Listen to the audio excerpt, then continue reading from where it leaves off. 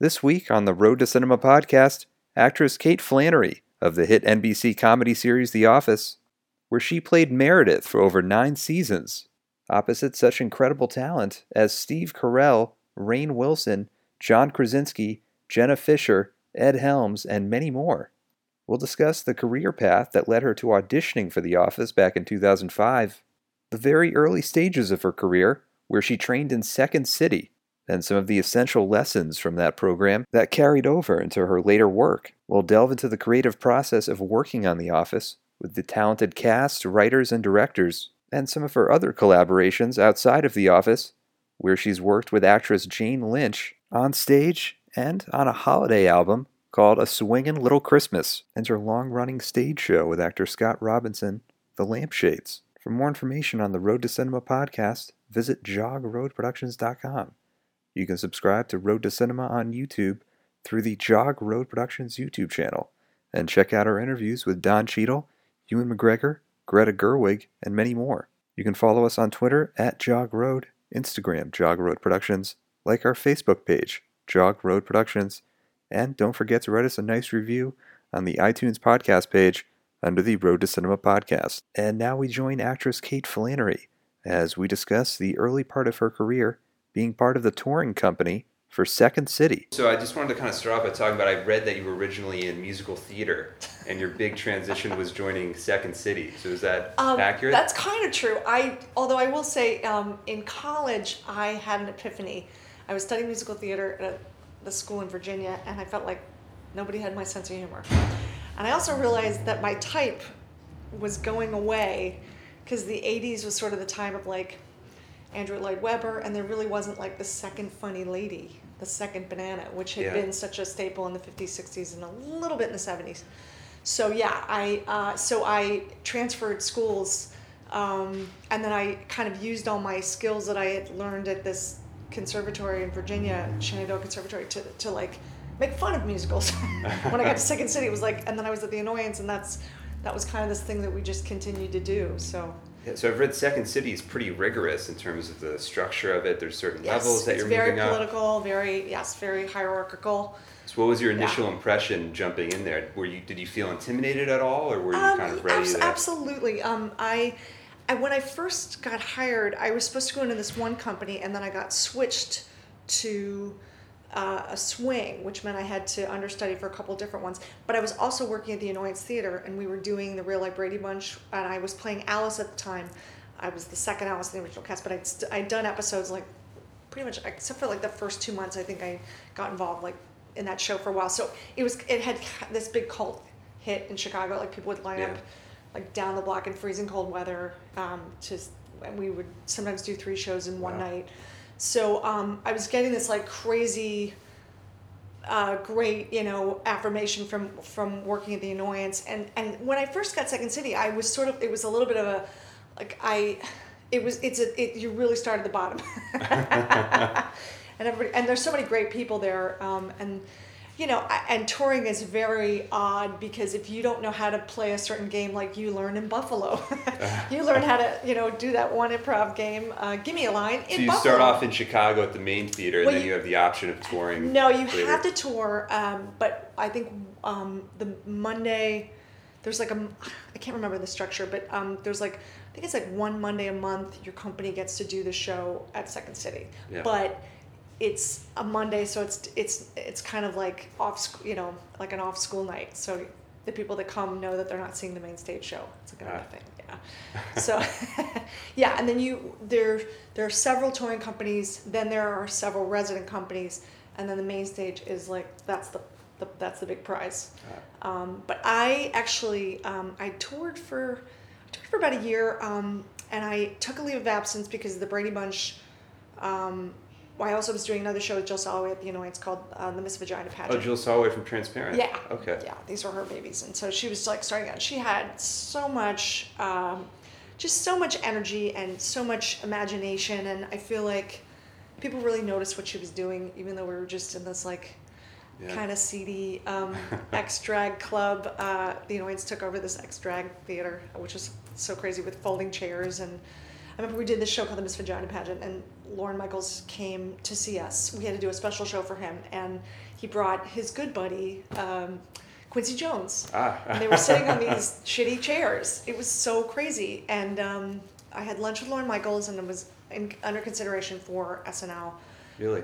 Yeah, and but also, like, what's weird about the Miss Vagina Pageant, it was a kind of a feminist comedy about, you know, it was actually like a pageant, you know, it was literally a pageant. It was like a mock pageant on stage. So what ended up happening was that 4 out of the 6 of us were under consideration for SNL, and that was like the one year that they didn't look at Second City. So even though I was working at both places, it was weird that it was kind of unprecedented that was the one time. I mean, almost every cast member, I mean, like a majority have been Second City. Yes, absolutely. So it was a very strange year in 1991, and I just remember feeling like all of a sudden it felt like a real pageant because we were vying for this like spot. It was so weird. Like, it's weird to compete against your friends. I mean, not that you ever do, because everybody has their own, but it's just a weird. And actually, I think Lauren has some history of sort of kind of subtly pitting people against each other. So, like, 2 of us had lunch with him at the same time. One of us would walk with him one way, walk with his, you know, it's like psychological mind games. A little bit. Yeah, and it was very, you know, at the time it was like it was head spinning, and I didn't get it, and I was disappointed, but I was really disappointed, but I felt like I didn't have the space to be disappointed because I had to be happy for my friends. It's so weird, you know. So it was kind of a weird dance, and I feel like it took me a few years and a lot of therapy later to kind of go, well, you know, the good news is that it's an affirmation of your talent. So if you look at it, like, I mean, there's so many people who have been considered for SNL who have not. Yeah, Jim Carrey, I think. Yes, Stephen Colbert. You know, there's so many people. I mean, I'm only naming one, but you know, there's I think there's like a long list on the SNL 40th that they kind of show some of their audition tapes, which is kind of hilarious. So there is like that affirmation. I mean, and there's some people that, you know, go away and never come back. And I remember I was probably, it must have been like 10 years later, I was waiting tables in Beverly Hills, and Mike Shoemaker, who was Lauren's right-hand man, who was with us at lunch and on the walk, he was having dinner with Tina Fey, and he came up to me, he's like, hey, Kate, hey, and I was waiting tables, and I was so in like the funk, and I hadn't seen him in a long time, and I'd so like let it go. He's like, from SNL. I mean, I knew who Tina Fey was at the time. She wasn't super famous at the time, but he's like, he said to me, he goes, I hope you're not giving up. Don't give up. And I was like, no, I'm doing my comedy act. And, you know, it was like such a weird, I felt like he was snapping me out of a haze.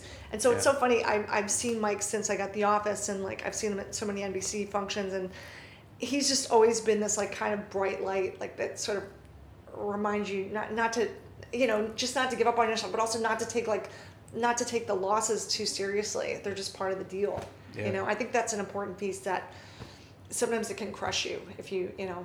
I mean, and I say that now because since The Office is over, like, I have disappointments. I get close to stuff, and I'm like, you know, I have this kind of vision of where I think my career is going to go, and sometimes it's that's not kind of the plan. nature of the business. In a it way. is. No matter how high you get or what level you are. That's true. And I think I had imagined that I would get to a point where I would be immune to that. Or you kind of coast in a way. Yeah. Or just wouldn't take it so deep sometimes. But it's like, I'm an artist, so it's like, you know, and I'm an actor, and like, unfortunately, in business, I'm a business person too, but it's like my business is me, so it's weird. So I mean, I don't know. Did you find other people in Second City that sort of took losses like that harder? And I think so. You know, it's funny. I was at the 50th anniversary a few years ago, and I remember feeling like there was a few people there that I was like, oh my God, I totally thought some of these people would be way more famous. And they, like, some of them kind of never worked again, or never got out of Chicago, I should say. And they're super talented. So you kind of feel like, what's the misstep, or what's the, you know, I don't even know if it's a misstep. I feel like some people are just wired to move on, and some people aren't.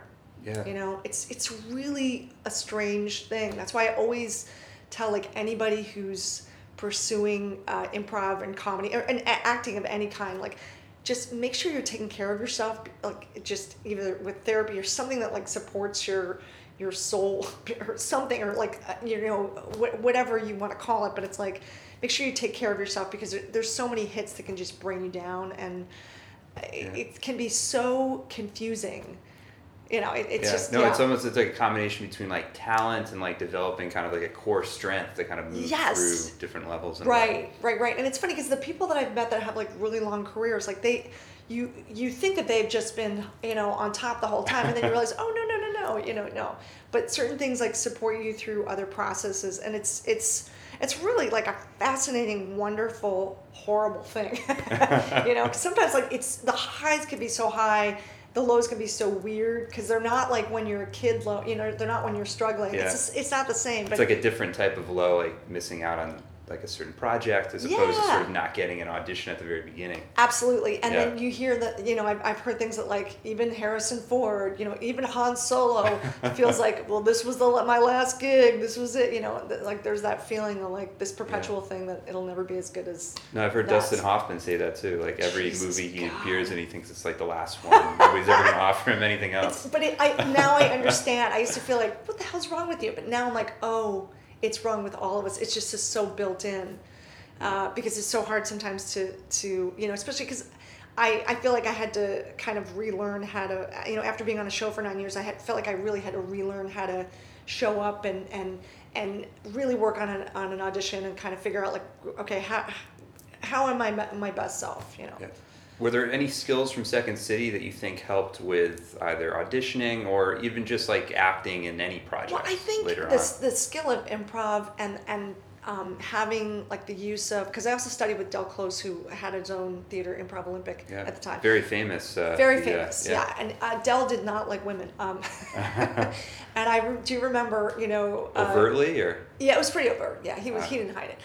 So there weren't that many women in our class because of that, because it was like, and I remember having a couple of tough classes and like feeling like, I holding back the tears. I never cried in front of him, but I was like, holy shit! Like, and I get it. Like, it's a very specific thing that he's teaching, and I feel like sometimes, you just don't want to be the woman that's in the cast that's like, because you're only there because it's affirmative action. They had to have a woman. You want to be a player. Yeah. But I also think that the great thing about improv is just like understanding that, because I feel like so many times, particularly in like comedy movies, I've done a bunch of indie movies in the last 4 years, and I feel like they're sort of hungry for something that you have to bring. So you can do a few takes that are as written, but if you can improvise within the structure that they've created, because I also think that it's great to be able to improvise a whole entire scene, but it's not always useful for when you're filming, and sometimes you waste a lot of time. Yeah, and especially when there's like a story arc for each scene. Exactly, and I really learned how to improv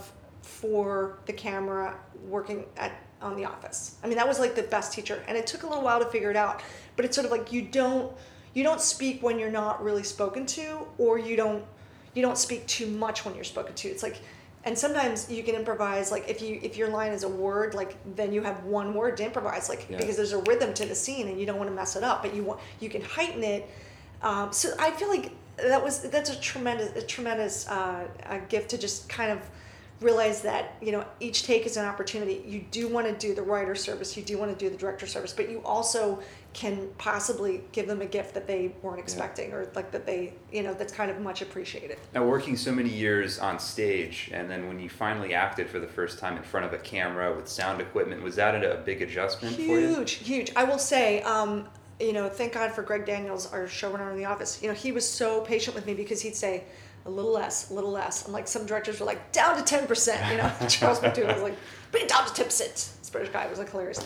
But I got it. It's like the less is more, and kind of really understanding that the way that you communicate with the camera is so different, and also understanding where you are on the lens. Like if you are way in the back, you may have to stand up or do something that's a little different than you would if the camera's really close to you. I mean, it's kind of obvious, but it's weird, because when you're so used to doing a scene, you feel like, well, if I'm speaking, then I'm heard. Yeah. But if it's there's so many subtle things that the camera's almost like a magnifying lens in a way. Absolutely. Because it kind of really zoom in on you. You can read your thoughts in a way that you never really thought before. Which is why so many of my lines got cut from The Office, because they knew what I was thinking. That was actually like a true thing. They were like, we don't need the line. But that was really such like a part of the tone and the nuance of The Office. Yeah, I'm so honored to be a part of that show. Because I feel like it totally changed television. There's so many shows that reflect what we were doing, and that it never existed before, and that to some people it seems so odd and so like, what's this? You know? As you mentioned before, like the SNL Second City, that was in the early 1990s, and The Office was early 2000s. Yeah. What was sort of the trajectory to getting to that Office audition? Oh God, it was so many mistakes. Oh my God. Yeah. I toured with the Really Brady Bunch for like a whole year, because we were like on this crazy, like there was actually like the second half of the year we were on a bus and truck tour, so we were literally on the Allman Brothers old rock and roll bus. And that was affiliated with Second City. It wasn't. No. It was Jill Solomon. It was The Annoyance. Yeah. But I remember Anna Gasteyer was on that bus. From SNL, so there's a few people that were like, and the guy from K-Rock, Ralph Garman. There's a few of us, and but it was that was like a very interesting, like I never thought I would do a tour for a year. I think I only signed up for the first half, and then like somebody dropped out the second, so I ended up doing the second. But that was like, I'm glad I was in my 20s. I can't imagine doing it now. But although I have been touring with Jane Lynch, and we've hit a lot of the same places, which is so weird because we played the Kennedy Center then, and I just played the Kennedy Center with her. Oh wow, that's incredible. Play the Kennedy Center. Yeah. I mean, it's so crazy. So yeah. I mean, it was a really good tour back then. But then I had. Then I met somebody on the road, a guy that I moved in with way too fast and shared way too much of my credit with, and lived in New York for a little while, and moved to LA with him because I went to do the play Valley of the Dolls, which was with some of the Brady Bunch people. It was Tom Booker's Theater Go-Go, and it was a very cult. I mean, I call it like pre-YouTube theater. It was similar to the Brady Bunch where we were just doing a movie on stage, but it had a very cult following. Yeah. So there was it was very Rocky Horror, and this was like, 96, 97 in and 95 it started. It was the gay culture. It was like very. It was just a different time. Yeah. Like, yeah. Well, Valley of the Dolls, similar to Rocky Horror, has that kind of campy vibe. Totally. Where you just have to do what's like. I sometimes felt like I was conducting the audience because they would just say certain lines with me. I was the Patty Duke part, the Neely O'Hara. So during that time, like I remember when I moved to LA to start the show, and then the show ended up going off Broadway. So when I was back in New York, then I broke up with the guy. We broke up. It was a mess. I was like sleeping on couches for a while. I went through some really serious financial crap because of it. That I had just naively. It's like, how do you divorce someone you weren't married to? Yeah. You got to go bankrupt. And I don't recommend that for many people, but it was a really huge lesson for me, and I really felt like I had to just kind of figure out my place. And when Valley of the Dolls ended in 97, like I started singing in a band with John Flansburgh, and then They Might Be Giants. He had another band called Monopuff. Yeah. We used to open for the Giants, and we had our own little tour going on, but we were mostly playing like the Lower East Side, and it was, really great fun. I felt like in some ways I couldn't get arrested because I felt like Valley of the Dolls was a critical hit, and I did have some attention. Like I had this interview in Interview Magazine for Ones to Watch, and I realized like it was 8 years later that The Office happened. So it's just like, oh my God, which it doesn't. It was a really long 8 years though, yeah. And I eventually got back to LA in like 2000, and then just was doing my comedy act, The Lampshades, and waiting tables in Beverly Hills. Yeah. The Lampshades, which you're doing now currently. Yes, as well. I kind of never stopped. It's like this thing that's it's this like it's actually like a 2-person dying lounge act, and we've actually become the thing we're making fun of. It's like we are like there's kind of no difference between our characters. It's like we're kind of we're trapped in an act. We're trapped doing this act, and so it's like the act continues. It's really interesting. You've always had that love for theater, so that's always been there. For doing live stuff, yeah. Absolutely. And 3 years ago, Jane Lynch asked me to kind of be her sidekick in a live performance that she was doing in New York for a few days, and it was such a blast. We had such a great time, and it hasn't really stopped. We've been touring for the last 2.5 years, almost 3 years, with a 5-piece band. And it's just kind of this crazy. Is that where the Christmas album? Yes, that's why we did the Christmas album. Yeah. So yeah, it's been this really fun place to kind of really shine in a weird. I mean, we're playing like these performing arts centers and these giant symphony halls, and we're playing Joe's Pub in New York and the Kennedy Center and all this great stuff. And it's like, it's this thing where, like, for me, I'm so pleased because I didn't know if I still had the muscles to do that. Yeah. And I realized, like, oh my God, I'm so wired for that. But you won't catch me in, like, a Les Mis tour. I can't kill myself. But I understand, like, there's a certain niche, like, there's a certain thing that I really fall into. And what I love about working with Jane is that she's so generous letting me kind of mess with her. I mean, she's sort of the taskmaster, and I'm like the sheepdog that kind of comes in and messes everything up. And sometimes I'm doing things behind her and she doesn't even know what I'm doing, but she knows that I'm supporting, you know, it's like we're these weird heightened versions of ourselves. Yeah. So it's, you know, it's been really an interesting opportunity, you know, and really just a gift. So but going back to The Office, so how did you, so at that time I think the English show was very, very big with Ricky Gervais. Yes. So how did you hear about the audition, or were you sort of recommended for it, or how did it? You know what? It was just like a regular call. I remember I couldn't go. I remember I auditioned for the pilot, and I couldn't go initially. I couldn't. No, I could go initially, and then I didn't get. I auditioned for Jan first. Didn't get Jan. Clearly, they went another way. Lauren was awesome, but and then I went back for another part a few months later, and I remember like I was out of town and I couldn't make it, and then they didn't find the person right away, so I got to Had they reshot the pilot, or were they? No, I just wasn't in the pilot. Okay. That's showbiz, baby. That's all right. But I remember when I first got it, I didn't know if I would continue every week. I wasn't sure if I was going to do, because we just did 6 episodes for the first year, because we were technically just guest stars, and I was like, I'm not sure, you know. Yeah. But I was still waiting tables, and I kept my job because I didn't know if we were going to continue. So I would cover my shifts during the week, and I would still work my Sunday brunch. Right. And I just remember they asked us to improvise at our tables, at our desks, I mean. So they wanted us to be there all day. So they asked us to bring real paperwork so that we could actually just be doing busy work. It wasn't really about like creating scenes. It was more about like creating your own world at your... Developing that whole environment that we... Yep. Yeah, got used to seeing every week. Absolutely, and our computers didn't work. Only a few of them worked in the first season. So we really I remember just doing this crazy staple project, and I was doing like some of my tax work.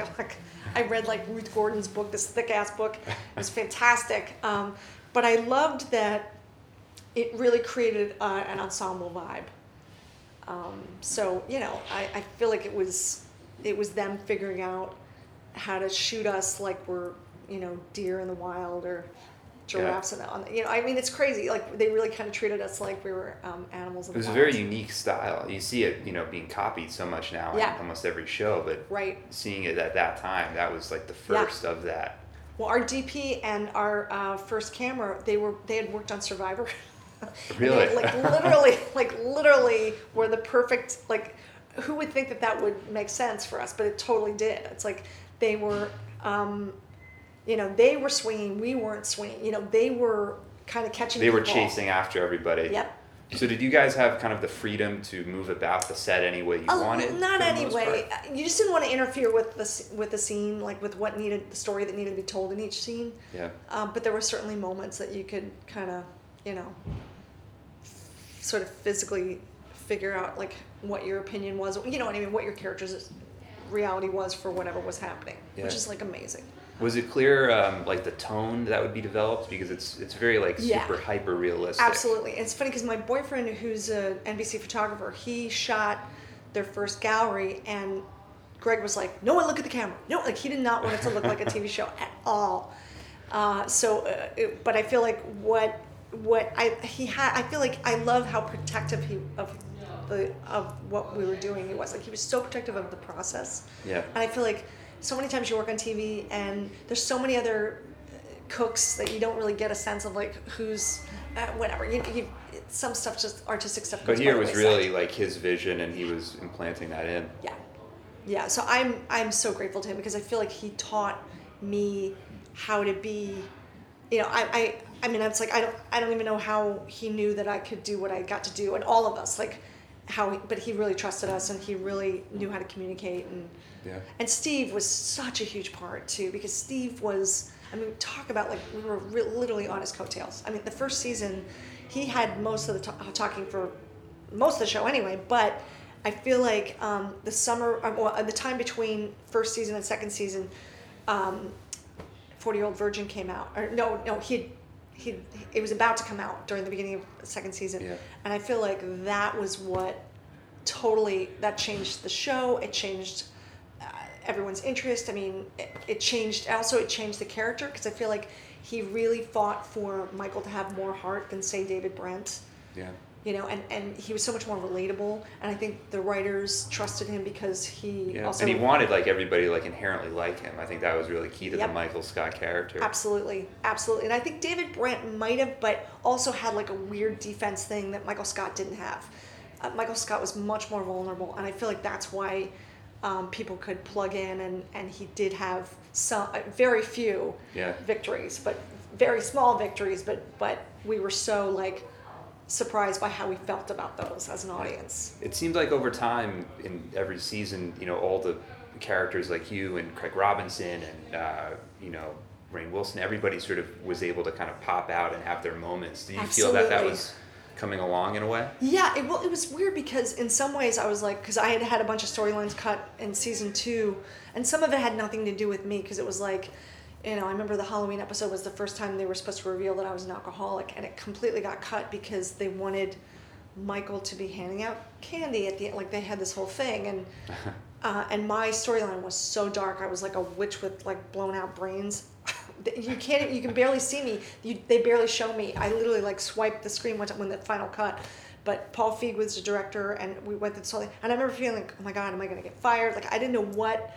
I was like, I didn't understand that, like, they were just going to cook all this information. It was just going to come out in this, like, beautiful stew. Yeah. And also the fact that, like, my character was not like the accountants. It wasn't like Angela or Kevin and Oscar. Like, or Phyllis and Stanley. Like, sometimes I wouldn't talk for some episodes at all.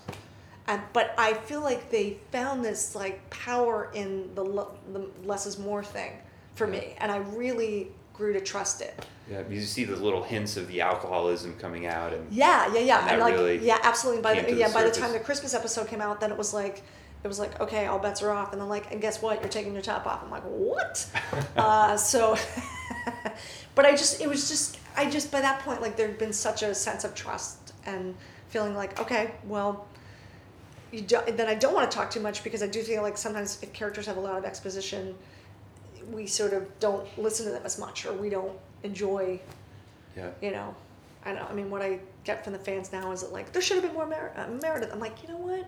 Less is more. And I feel like I don't know if it would have done the same. The chess match would have been different. You know, I don't know if I would have won my victories, you know. Yeah, because I think the tone of the show is all about kind of like what's going on in these people's heads. How are they reacting to all these crazy scenarios that Michael's putting forward? Absolutely. But I feel like, you know, season 3, I feel like I sort of went under. Meredith went under, and then season 4 was the first episode was when I got hit by the car, and I was like, we're off and running, man. So it was almost like the holdback really helped, because it felt like literally it came out of nowhere. Yeah, no, that episode in particular, when you get hit by the car, I mean, that's when you really popped on there. Yeah. And you know, just the idea of Michael feeling like he wants to help, but, you know, and then that kind of got set up for, like, you know, trying to get me sober, Meredith sober for, you know, Moroccan Christmas and stuff like that, where we're, again, another Paul Feig episode, you know, crazy. Paul Feig, Harold Ramis, I think Jason Reitman directed. Yep.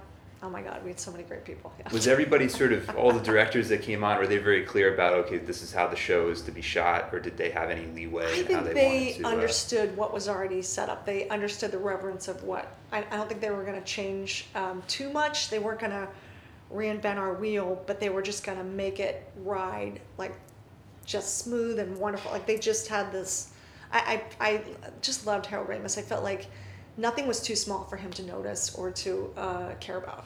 Just a really great, What did you pick up from watching him work?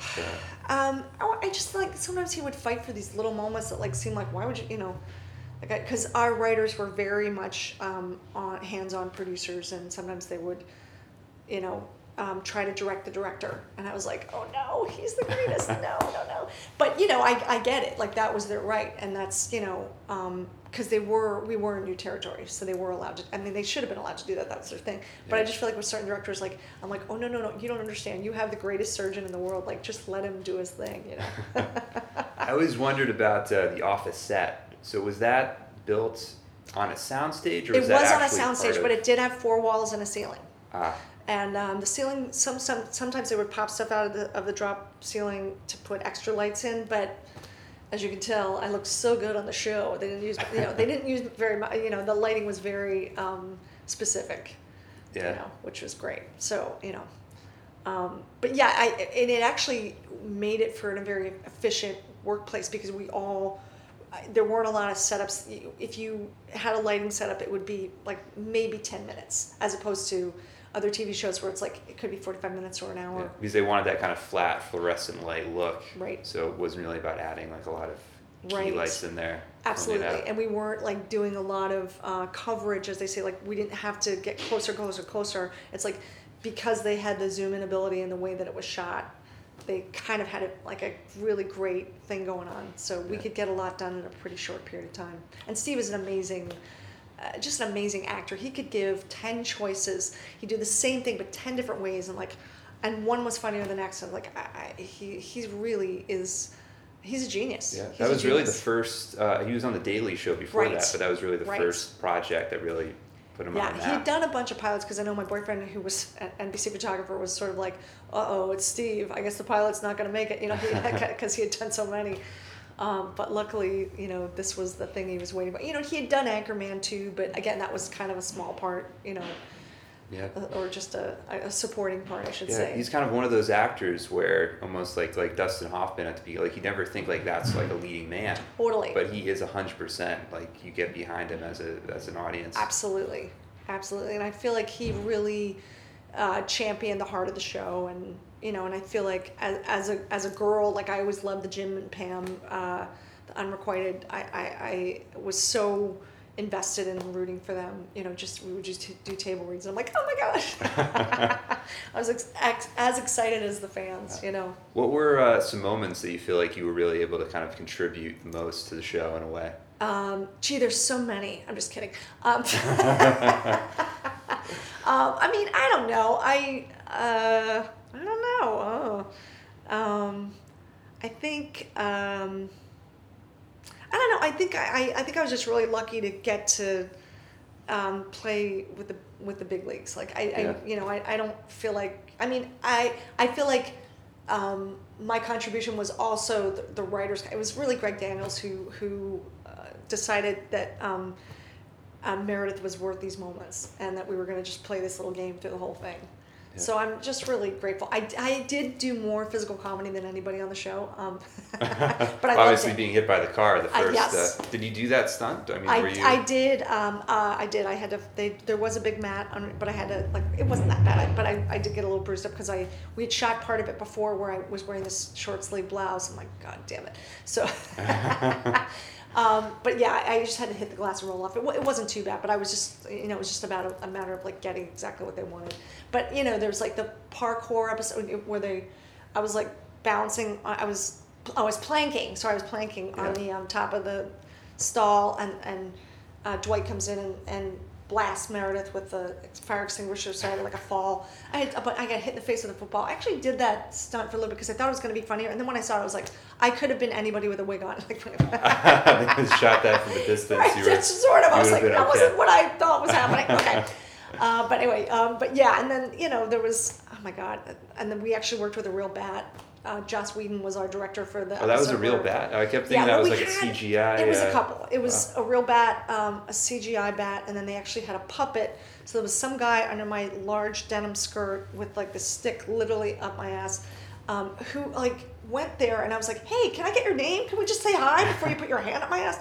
I'm trying to remember the net with the bat. Didn't that go over your head? It was a plastic bag. Oh, plastic bag. Yeah, that went over my. And there was like an electric thing, or I mean a motorized thing with like where the bat had. It was like literally on my head, and it was like. And the bat was literally inside there. There was no. Oh, that was the electronic. Oh, that was the electronic bat. Okay, yeah, gotcha. The motorized. Yeah, no. I know. And then the guy was like sort of controlling it. I'm like, whatever. It was very. It was, yeah. Did you do a lot of physical comedy in Second City? Not as much, no. But I certainly had it the annoyance, and it's certainly something I love. And I feel like that's the gift of like kind of figuring out who does what, letting people do their thing, and I mean, it was always like a good challenge. How do you think the dynamic of the show changed after Steve Carell had left? Was it? I think it was, I felt like the Florida thing was a lot to accept at first. I was nervous about it. But everybody's such a strong actor, and having like Kathy Bates was like so surreal. I mean, she's amazing, and but I do feel like there was a little. We were swimming for a while, and then we were floating again. Yeah. And I didn't like too much when Jim and Pam were kind of really at odds. I was like, oh no, But I understood what that's part of. There has to be ebbs and flows. Yeah, and create that conflict so they can get back together. Everybody was rooting for them so much those early seasons. Right. So you just don't want to, just kill the baby. It's like keep the baby alive somehow, some life support. No, I don't know. But I did think it was great to have Ellie Kemper and Ed Helms, and they definitely stepped up in a great way, and Yeah. then we started to have like more guest stars, and right before Steve left, when we had like Idris Elba. I mean, there's so many. James Spader. James Spader. Oh my God, James Spader. I was so scared to death of. Why? One time, it was a Christmas episode, and I did one scene, and my character was Meredith, kind of like supposed to come on to him, and I grabbed his ass, and they're like, cut! I mean, we finished the scene, and I was like, oh my God, he's gonna kill me. He was actually very nice about it. He was nicer about it than I expected. But part of me was like, holy shit, you don't just grab Jade. I mean, just because every time I saw him, his entire resume would go through my head. I mean, yeah, he hadn't done too many like he did Pretty in Pink, I think, at the beginning, but aside from that, it was always like much heavier roles. Pretty dark. Yeah. No, and that's what I mean. Like, he brought all that gravitas. I mean, holy crap. I did love working with Will Ferrell, because he's just up for anything. He's the greatest. Yeah. And I love that my Meredith Walk of Shame was with Steve and Will, like Diego and Michael Scott were at Meredith's post-Katrina house. Shithole. They actually shot at like guerrilla style at somebody's house that was like a hoarder. I swear to God. I don't know how quickly they found this house, but it was so like. You think they wouldn't just try to set dress something and make it? I know, and I'm surprised we didn't shoot more in it, because it was fascinating. Every time we would walk in the house, we'd be like, ah! Nicotine stain, and like the kitchen had like pizza boxes like taller than Will Ferrell. I was like, what the hell is happening? So just like great, and also just a sense of really being in the right place all the time. Yeah. And having a desk and a computer, like having a place to be as an actor, like having a place to sit is like, it sounds so lazy, but it's like sometimes there's this feeling like of awkwardness, or where and also feels like sometimes people are using like their power, like it's a little power play, like, well, I'm going to be here while waiting, as opposed to just like everyone having a place to be. Yeah. When we got to the set, like, what a gift. I mean, just like all those things that I don't know if I'll ever have on a set again. I mean, that is very unique, because on most shows it's sort of like, here's this space and where you're going to be. Where here it's like, this is your desk and this is your office, and Yeah, and I actually got to keep shit in my desk. I mean, I had like fake booze and stuff too, but I sometimes would write, like I could do other stuff sometimes, multitask, crazy. What did it feel like finally coming to the end of the show, filming that final episode? It was really endless and sad. And I'll tell you, I remember right before we shot the last scene, we all met in John Krasinski's trailer. And I think we all had a toast. And we went in, and then I felt like Greg Daniels just kept doing another version and another version. We were all 2 hours late for our own wrap party. He didn't want it to end. It was crazy. Yeah. People were like, I'm like, I didn't even like look at my phone until it was over. And it was just like, it was just, I don't know. I just felt like there was a sense of really honoring what we did, but not in a weird, lame, pat yourself on the back. It was just like, you know what, so much got accomplished during this time. And it's so rare for a show to go on that many seasons and have that type of following. Yeah, and not have it be like by the end where people aren't even talking to each other. Like, that was never the case. So it really felt like a family among the cast and the writers and everybody. Yeah, it's really true. Yeah, and I think that it's this thing that I, through like, auditioning now and kind of feeling like sometimes I don't know which way I'm going to get treated. Like sometimes I feel like there's someone that loves The Office who has, a reverence for, or they're like a fan of mine.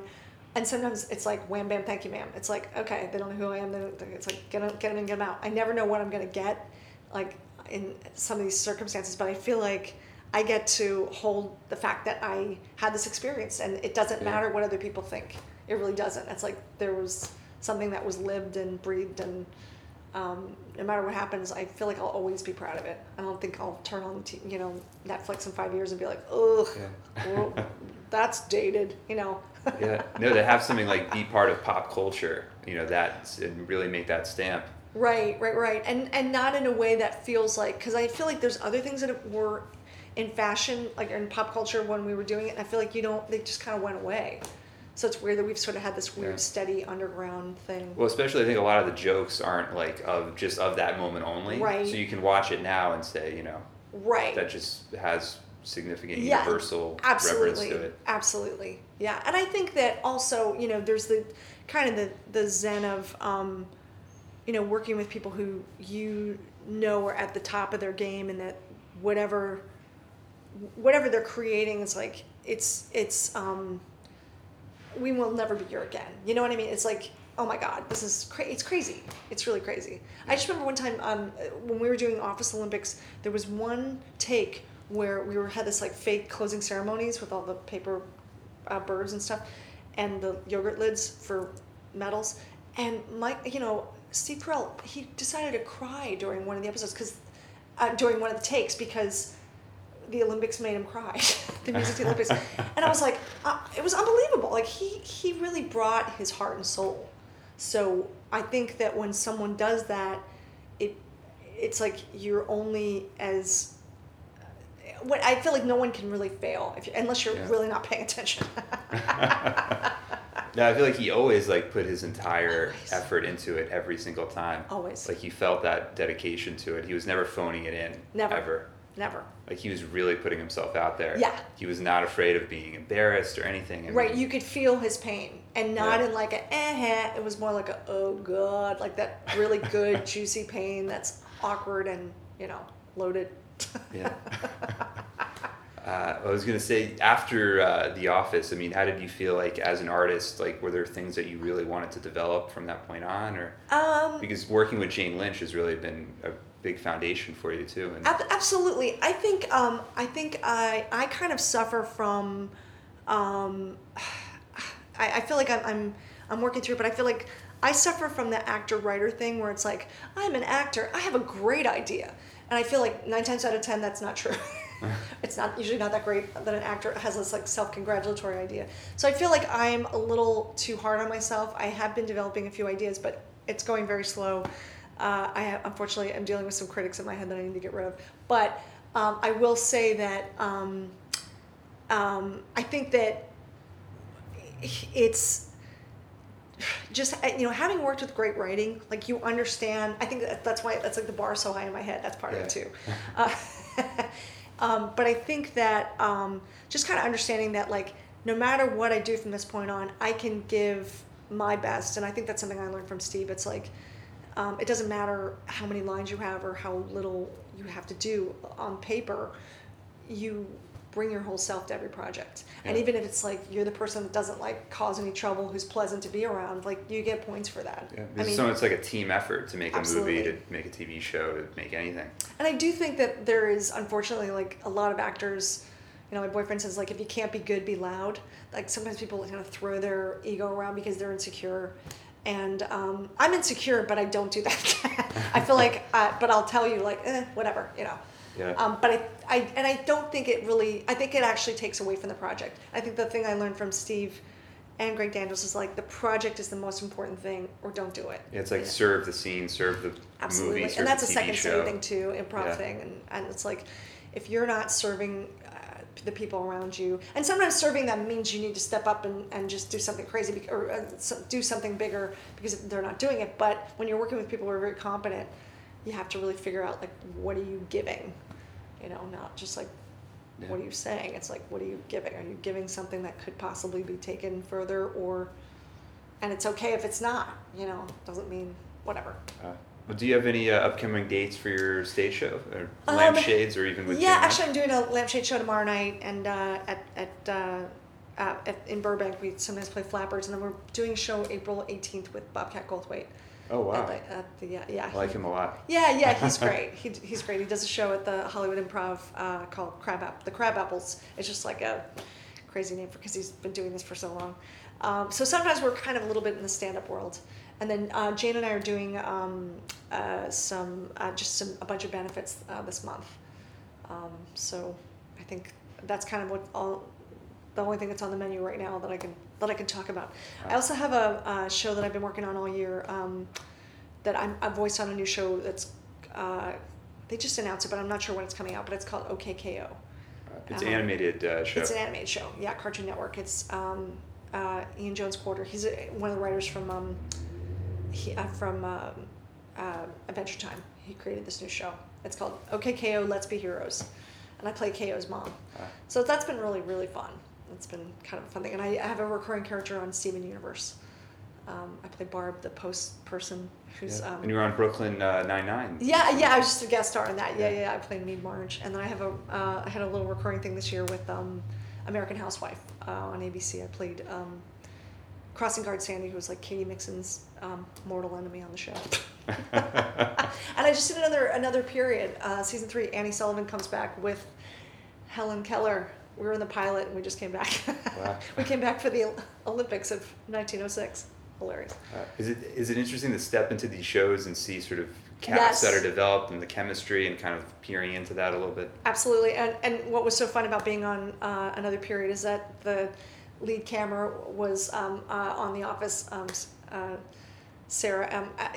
Just kind of a great, there's crew people that you see again where you're just like, oh my God, or directors. It's kind of awesome. Like there's some overlap. Brooklyn Nine-Nine had a lot of crew people from The Office too, which is kind of cool. Yeah. Similar style. Similar, absolutely.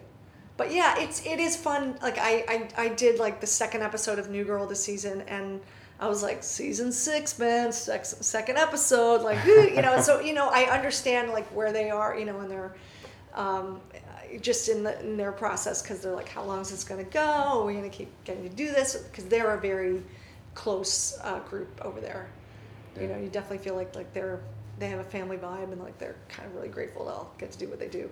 Not always true on every show, so it's kind of great when you see it, So yeah, it has been interesting, and I feel like I've learned a lot, and it's never a dull moment. I guess just to wrap it up, what would you say is maybe the biggest takeaway from, I guess, your whole journey? If you could. I will say that I love being a late bloomer. I love that the biggest job I got was at 40, because I feel like I probably would have fucked it up at 20, and if I didn't fuck it up, I still feel like my perspective would not be as to appreciate it, or well, I think the level of gratitude and the level of reality is so appreciated, and I do kind of feel like I have been invited to like a great party, and if I continue to show up to the party, there's a place for me, and it's really up to me to remember that. Because it's easy sometimes to kind of misinterpret signs. And I just feel like anybody that is really following their dreams, I mean, don't worry if you're waiting tables, if you're doing something else, it's not personal. It's just part of your process. And and why not you? So yeah, I'm still eternally grateful, and I feel like I still continue to find these great sweet spots, and even though I sometimes hold myself a little I'm comparing myself to other people, which I shouldn't, because it's really like when I'm really feeling right in the world, like I know I'm exactly where I'm supposed to be, and that's a great feeling. And I do feel that more often than most people, I think. Not all the time, and not during pilot season, but that's okay. But I also just remembering that like. That I don't have to worry about like, I'll never have something that going to get, that might be true, but I don't have to suffer over that either. And it's like, there's so many gifts that I've been given because of The Office. I mean, that was it probably will be the greatest show I ever worked on. I can't imagine topping that experience on so many levels, and that's okay. You know, as an aging female in Hollywood, you know, good for me, man. I didn't get a lot of makeup, and so there. You know, I think it's a great thing. I feel like I kind of like fooled them all. Yeah. I think you were excellent. Thank you so much. Cool. but you know what I'm saying. It's I know. It's like there's a weird, you know what I'm saying. Yeah. But it is a great feeling, and I just whatever. I just thank you for having me. I mean, we probably wouldn't be talking if it wasn't for the office. So that's kind of cool. Well, appreciate you taking the time to record today. Thank you. I Thank you appreciate so much. Very nice to meet Thank you. you. I didn't ask you anything. Oh my God, I'm horrible.